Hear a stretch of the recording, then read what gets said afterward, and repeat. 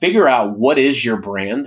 What do you love? What are you passionate about? What's your superpower? And how can you use your superpower to equate to wins for other people, for everybody you touch? Welcome to the Ultimate Guide to Partnering. In this podcast, Vince Mencione, a proven industry sales and partner executive, brings together technology leaders to discuss transformational trends and to deconstruct successful strategies to thrive and survive in the rapid age of cloud transformation. And now your host, Vince Mencione. Welcome to, or welcome back to the Ultimate Guide to Partnering, where technology leaders come to optimize results through successful partnering. I'm Vince Mencione, your host, and my mission is to help leaders like you unlock the leadership principles and learnings of the best in the business to get partnerships right, optimize for success, and deliver your greatest results. Achieving your greatest results. It is all about selling. It's where the rubber meets the road in partnering, and it's why I invited my next guest to Ultimate Guide to Partnering. Carson Heady is a best-selling author, award-winning seller, including Microsoft's prestigious Platinum Club Award, and a recognized social selling leader and podcast host. I invited Carson to Ultimate Guide to Partnering because partners often miss the key attributes to successful co-selling. And Carson is a real-world seller and field leader who intuitively understands and articulates what it takes to be successful selling with the tech giants like Microsoft. I hope you enjoy this high-energy conversation as much as I enjoyed welcoming Carson Heady. Before we dive into the interview, I'm happy to announce that PartnerTap has become a founding sponsor of Ultimate Guide to Partnering. I've been friends with the founders of PartnerTap for many years. And PartnerTap is the only partner ecosystem platform designed for the enterprise. Their technology makes it easy to align channel teams with automated account mapping, letting you control what data you share while building a partner revenue engine. I'm so excited to have them on board. Carson, welcome to the podcast. Vince, pleasure to be here. Thanks so much for having me. I am so excited to welcome you to Ultimate Guide to Partnering. Your role is so important to partner selling. It's where the rubber meets the road for Microsoft partners looking to better engage with Microsoft's field team. So welcome. Thank you so much. Yes, huge believer in our robust partner ecosystem and partner selling. It is essential. So this podcast focuses on principles that allow partners to achieve their greatest results. Getting results is one of the core tenets of successful partnerships, and you are a top award-winning field seller. I'll say expert in this field and domain of selling, both at Microsoft and before. And you've written several books. I'm like, I want to learn from you here. And you've been an award-winning author, in fact, of some of these books. But for our listeners that don't know Carson, can you tell us a little bit more about you? Yeah. Happy to do so. I consider myself a lifelong student of selling, very fortunate in my career. Today, I'm a sales director with Microsoft Health and Life Sciences. I've been with Microsoft for 8 years. I lead a team that is in our med device and med tech space. Prior to that, I've been an individual contributor and a player coach in different roles at Microsoft across enterprise and our small, medium, and corporate. One common thread is that partners have always been essential to success. Prior to Microsoft, I worked for AT&T for about 8.5 years. Got a couple of little jump, hop, and skips in between, and I have written 4 books. Haven't sold enough to retire yet, so even more pleased to still be on the Microsoft payroll. But in all seriousness, just really fortunate to do what I get to do. And I train and coach sellers globally for Microsoft on prospecting and driving pipeline. I was on your LinkedIn page, and it's very impressive, by the way. And I was just thinking about the energy level that you exude and the work that you do. I was wondering for our listeners, our aspiring sellers and partners that are all sellers, can you tell us more about how you've achieved so many great achievements in selling, including Microsoft's top social seller and the Platinum Club Award, which I know it's a big deal at Microsoft to make Platinum Club. What would you describe as your superpower? Thank you, Vince. Yeah, it's amazing. And we talked briefly about this before we jumped on, and it's on paper, there's really no reason why somebody with telecommunications and advertising background would be successful on paper at Microsoft. However, it's really been doubling down on people. And I think if there's any superpower that I have, It is that ability and willingness to really focus on people and process, relationships and resources. Microsoft is a very big relationships and resources organization. There's just so many of them. We're flush with resources. So the key element is understanding the superpowers of others and how can you put them in a position to win, whether it's your customer, whether it's your partner, or whether it's your colleague.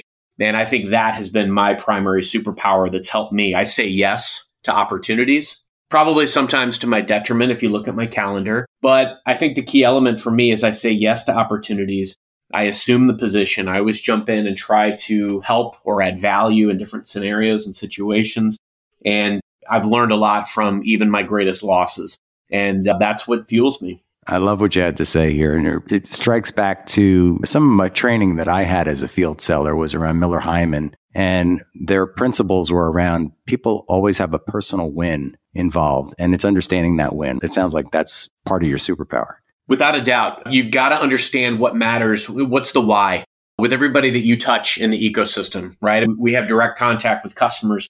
We have direct contact with our teams, with our colleagues, with our extended teams, with our partners. We've got to understand what looks like a win to them. And it's in everything that we do. It's in how we reach out to them. When I talk to partners about how I can best be a good partner, sometimes I hear about the stories where we're not a good partner. And we reach out and we only care about the dollar figure of a deal or what's the latest on this deal. No, I always say reach out to the partner offering to bring the cavalry. Where can I help? Where can I empower you to win? Are there relationships I can unlock for you? Is there potential funding dollars or technical resources that I can bring to bear that can help you win? Because we win by proxy when everyone we touch in the sales ecosystem wins. So I think that's so crucial. I'm glad you touched on partners. I want to dive in here on the partner conversation as well. The partners are so critical to success at Microsoft. And people that have been around other ecosystems don't necessarily understand how much it's valued. It's integrated within the entire organization. And we've had leaders across multiple disciplines at Microsoft, and partners are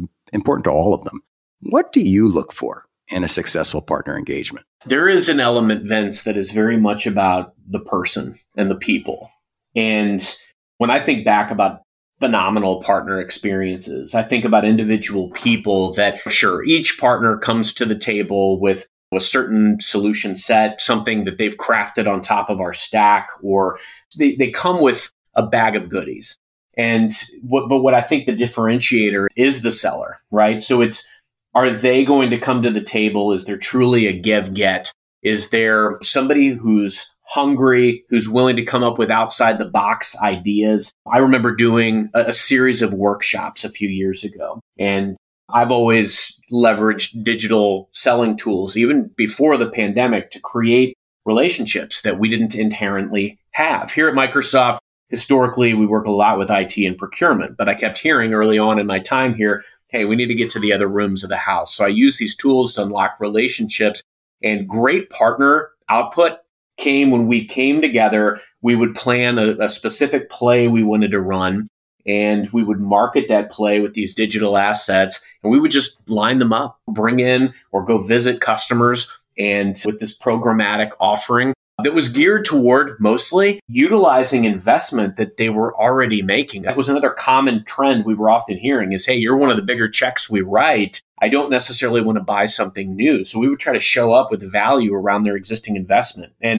the partners that were proactively going out there, prospecting with me, trying to create relationships with me, true partnership. It's a rarity, unfortunately, sometimes, but those are the ones that really stand out to me. Those attributes in sellers where they are assertive, they're out there doing this right alongside me, and we're able to share ideas and there's transparency. That's where we win.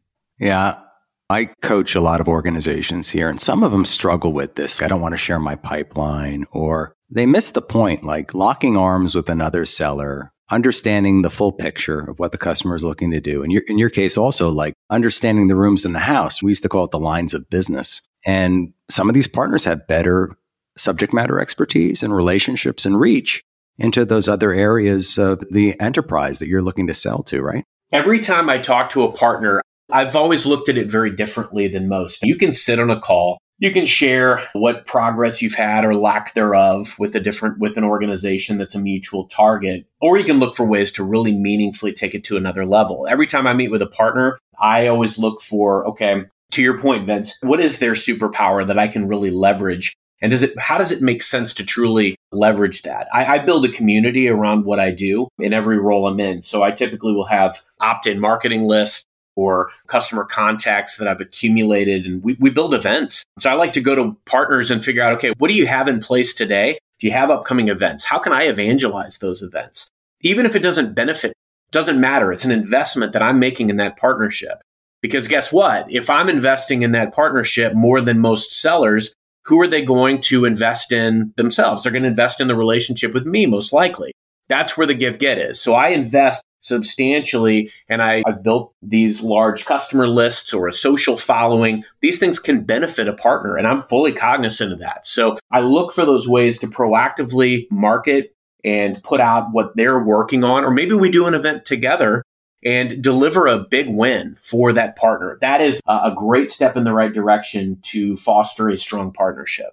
And what are you finding now since the lockdown? It's just about 2 years now since we locked down. The world is opening up, certainly. We're talking about HIMSS here just next month, or actually in a few weeks. What have you used most effectively? Has it been Teams meetings? What tools have you used for these events? Mostly Teams. And you know what I love the most, Vince? First off, two things. One, people looked at me like I was some kind of an anomaly years ago when I was doing all of this social selling. And I call it a Moneyball approach. It just basically plays on probability and controlling quality, quantity, and consistency of messaging to get these meetings. And before I had results, I had no results to speak of. So I had to really bet big on this process. And now it's the way of selling. We're investing in these ways of training digital selling globally. The other element is, to your point around Teams, what I have loved the most about the last couple of years is my ability to call audibles and to have back channel chat in the middle of some of these big calls. As a seller, I will always create like a back channel chat for these big meetings so that we can chat with our extended teams, with partners in the background, so that we can, in essence, as things unfold in these conversations, we can better arm one another as part of that discussion. The other thing is, let's say I have an important meeting with an executive in the 2019 way of doing things. I might be sitting there. I realize I need a technical architect or a partner, and I need to now schedule a second meeting. And that could be a couple weeks down the road. That meeting might get moved, how these sales cycles work. But now, with a click of a button, I can add somebody into my meeting, provided they're available. And so being able to call those types of audibles is a real strength of this hybrid or virtual work that I think all sellers need to seize. We've all been so much more effective. I wonder if we're ever really going to go back. We're going to meet customers where they are, Vince. I think that customers, because a lot of them are not also back into a formal workplace, we're going to continue to see where this virtual makes a lot of sense. And I think that all of us will probably have less T&E budget. But to your earlier point, like we're talking about these events and where they make sense. And I'm planning travel in March to go see a couple of customers. But it is definitely going to be rarer and used more for specific missions. So it's going to be an interesting hybrid place. But that is why, as sellers, we have to be able to operate and thrive in ambiguous situations because we're in the mother of them all right now. Absolutely. Absolutely. So I want to dive in on the books, right? First of all, I'm still writing my first book and I'm a little stuck. I might ask you for some advice after this podcast, but 4 books. And I love the titles, by the way. I love, first of all, Birth of a Salesman, right? That's so great. I mean, after Death of a Salesman, which is a classic, Salesman on Fire. And we'll talk about that. That's your most recent book. And then 2 others, The Salesman Against the World and Salesman Forever. You wrote the first book over a decade ago. What was the impetus to get started writing a book?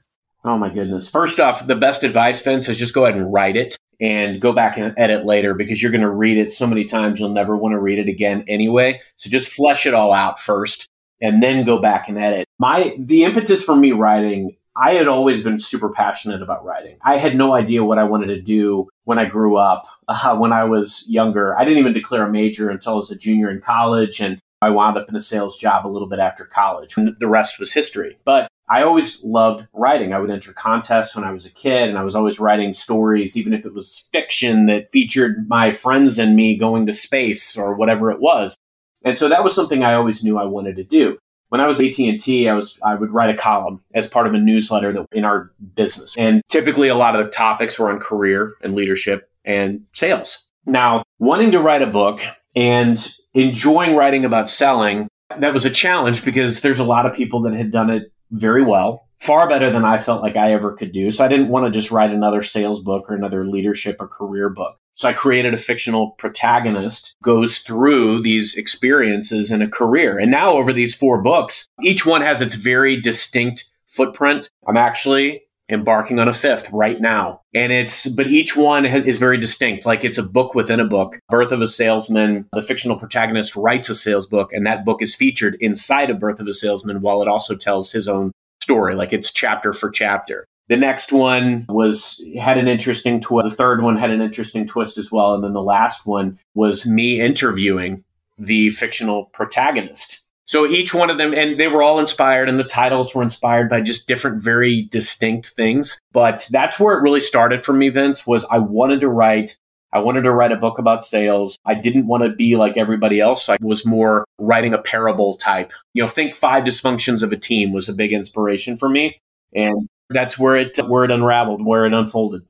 Very cool. Very cool. So you've shifted roles a little bit. You're still a field seller, right? That's never going to be out of your DNA, but you've taken on a leadership role. So now you're building out a team and you're looking for the most valued players on your team. What attributes do you look for? Love that question. Yeah, it's funny because I've interviewed and hired a lot of people in my life. And it's also, I'd be remiss not to say I was very audacious to write a book about sales in my 20s. Like I even reread it and modified it, made a special edition a few years ago because I had changed my thought process so much. I used to think experience in sales or just having different things on your resume that showed that you had been in sales mattered a great deal. But over time, I've really realized that there's a few elements. There's that part of it is the persona. There's a risk factor, right? Anytime we hire somebody, there's risk. And so what are the things that de-risk it are the things that really jump out to me. And being able to showcase perseverance in the face of ambiguity, change. That's why a lot of the questions I ask are very experiential when I'm trying to determine who's going to be successful in this type of a role. Where have they worked well as part of a team? Where have they worked well in the face of very distinct challenges, sometimes just grueling challenges? Talk to me about a scenario where you lost and what you learned, or a scenario where you were working as part of a team and were not getting the level of collaboration that you felt like it required. I think it's perseverance, team collaboration. Those are the things that I really look for. And then that never say die attitude. I really look for the personality as opposed to the experience, because at the end of it, Vince, I need to pick somebody who I believe is going to maintain the fire that they were on interview day. I love that. So grit, passion, right? Because persistence and perseverance and grit to me are all like melded into one in some respects, but then also the passion and the fire, which I love. That's it. Yeah. So I want to dive back in on the partner conversation for a bit here. We talked about what it looked like when they're successful, but as we all know, they don't always go the way we expect them to go. And we want to coach partners here. Like, how can partners be more effective selling with you and your sellers? What do you wish you could say to them now? That's a great one. I think it's critical for both sides to look at what matters to the other, to understand each other's metrics. At the beginning of the fiscal year, my team and I and a handful of select partners, we created a program called Plays That Get You Paid.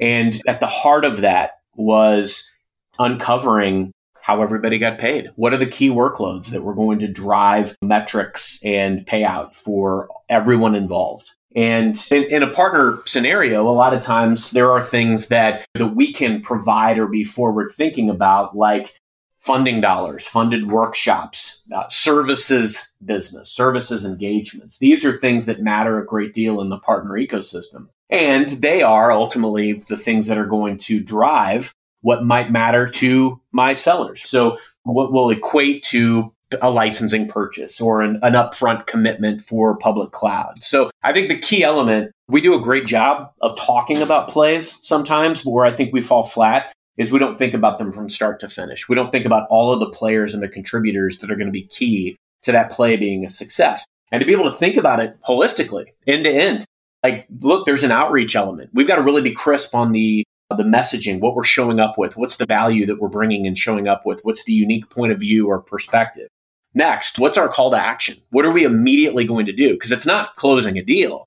There are steps that we have to take to get to that. So maybe it is that partner workshop. Maybe it is playing off of their superpower to enhance the relationship. Because as you said before, Vince, these are teams that also have sales forces. I feel like we're creating a sales army, and there's a lot of key players that are a part of that internally and with partners, and even finding the customer advocate. They're a part of that army too. It's a mission. You're driving change. So you've got to really think about who are all these players that are going to be involved. So a successful partner engagement, in my mind, is, just to put it simply, fully baked. It's something that you think about as far as, how am I showing up with perspective? What's that call to action? What do I envision that this is going to beget? And where can I invest? Where can I invest with the partner? Where can I invest with the customer?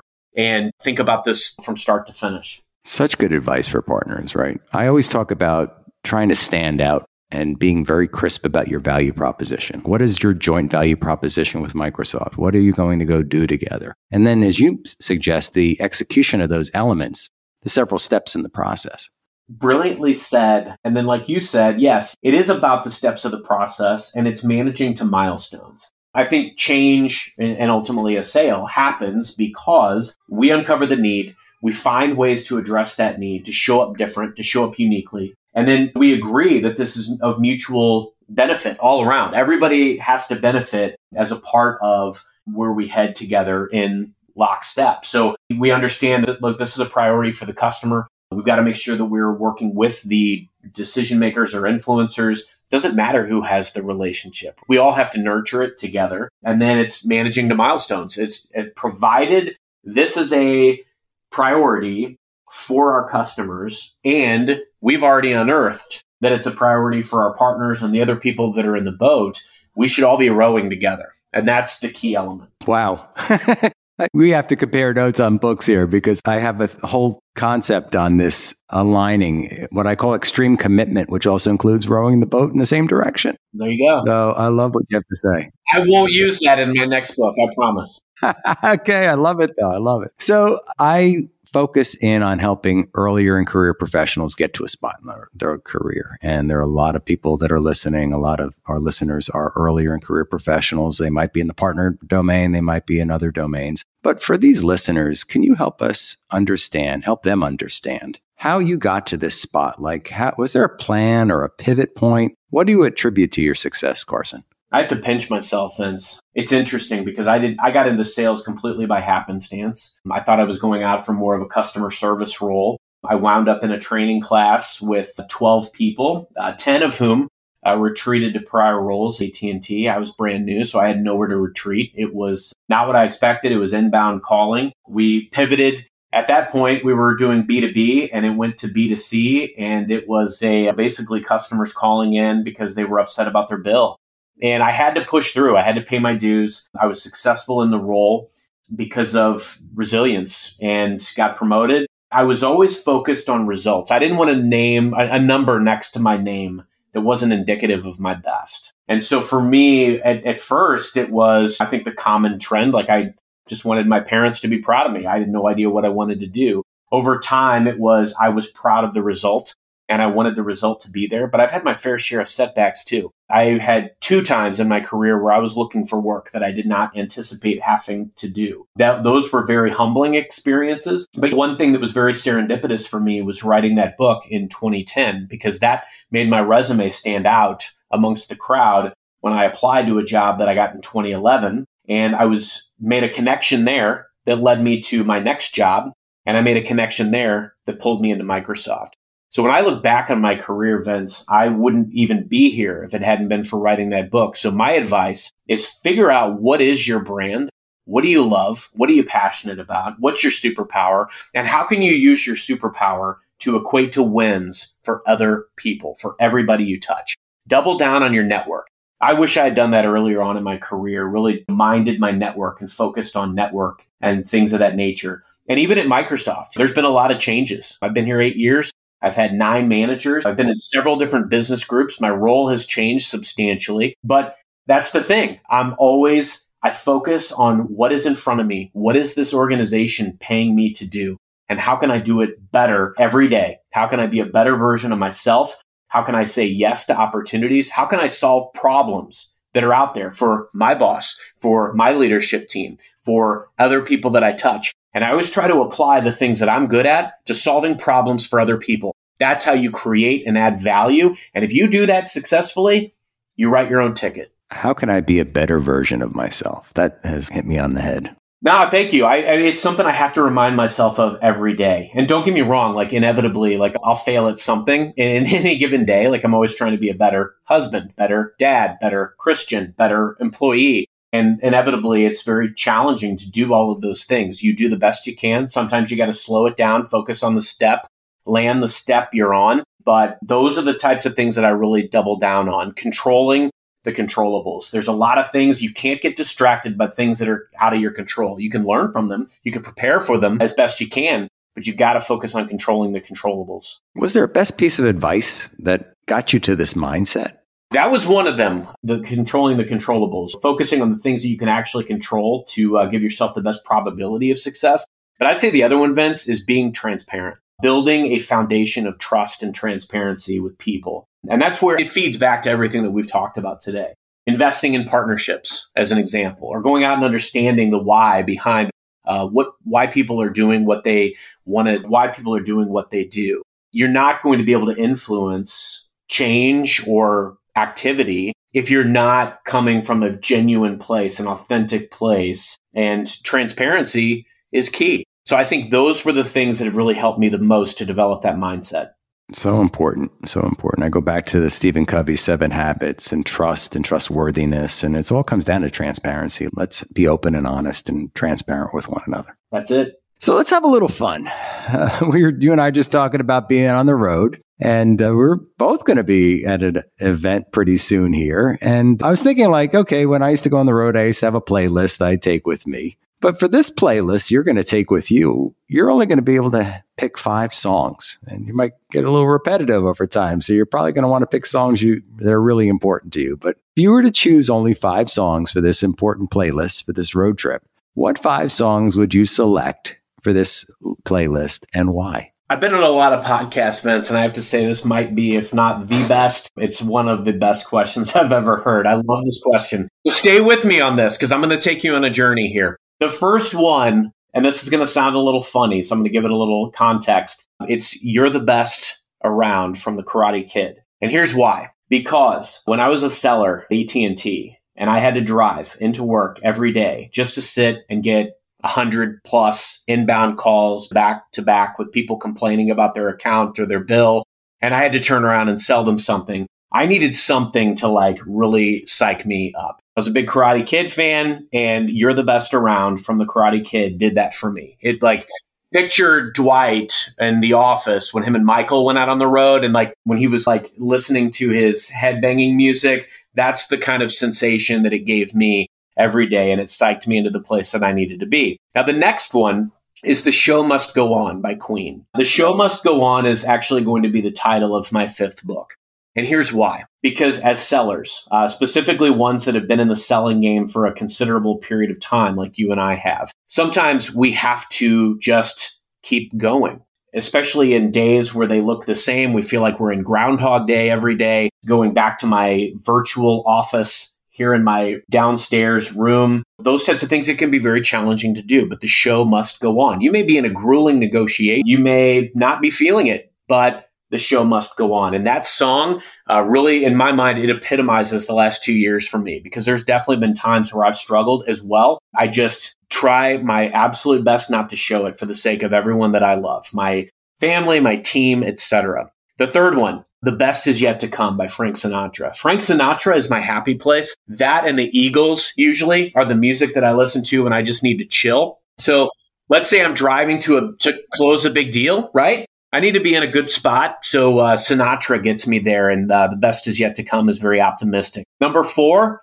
Don't Stop Believin' by Journey. This song brings back some really good memories for me. One, I sang it in a Minneapolis piano bar with some Microsoft colleagues several years ago. I'm told somebody captured it on video, but that video is yet to surface, thank goodness. I also have a great memory of it when I was working in a call center back in 2008, and I paraded through the office one day in the middle of a month playing Don't Stop Believin', and we had a phenomenal sales day. So that song always puts me in a good frame of mind. The last one is for the drive home, Vince. It's after the close, and it's We're the Champions by Queen. I've found that Queen pretty much has a lot of the songs like I Want It All, I Want to Break Free, a lot of songs that any seller should dive into their greatest hits. That's such a great list. I love your list.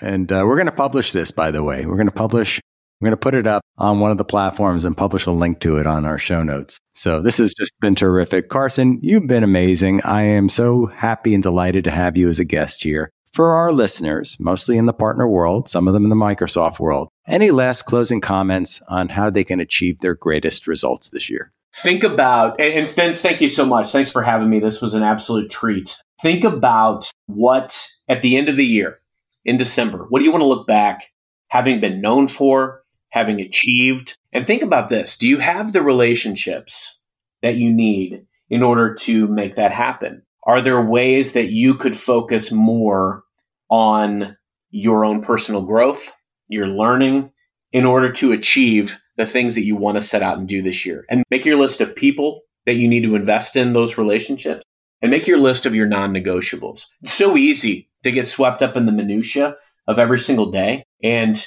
that's why it happens to all of us.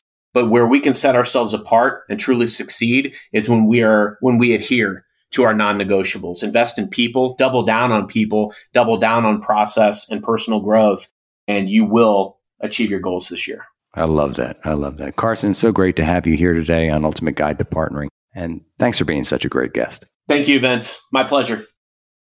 As with each of my episodes, I appreciate your support. Please subscribe on your favorite platform, like, comment, tell your friends about Ultimate Guide to Partnering and where they can find us. And I'd love your feedback.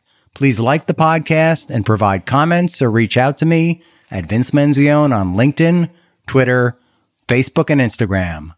You can also like and follow Ultimate Guide to Partnering on our Facebook page, or drop me a line at vincem@ultimate-partnerships.com.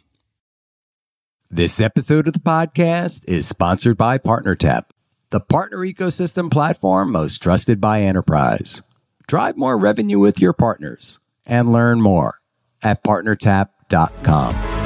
Thanks so much for listening to this episode of The Ultimate Guide to Partnering with your host, Vince Menzione. Online at ultimateguidetopartnering.com and facebook.com/ultimateguidetopartnering. We'll catch you next time on The Ultimate Guide to Partnering.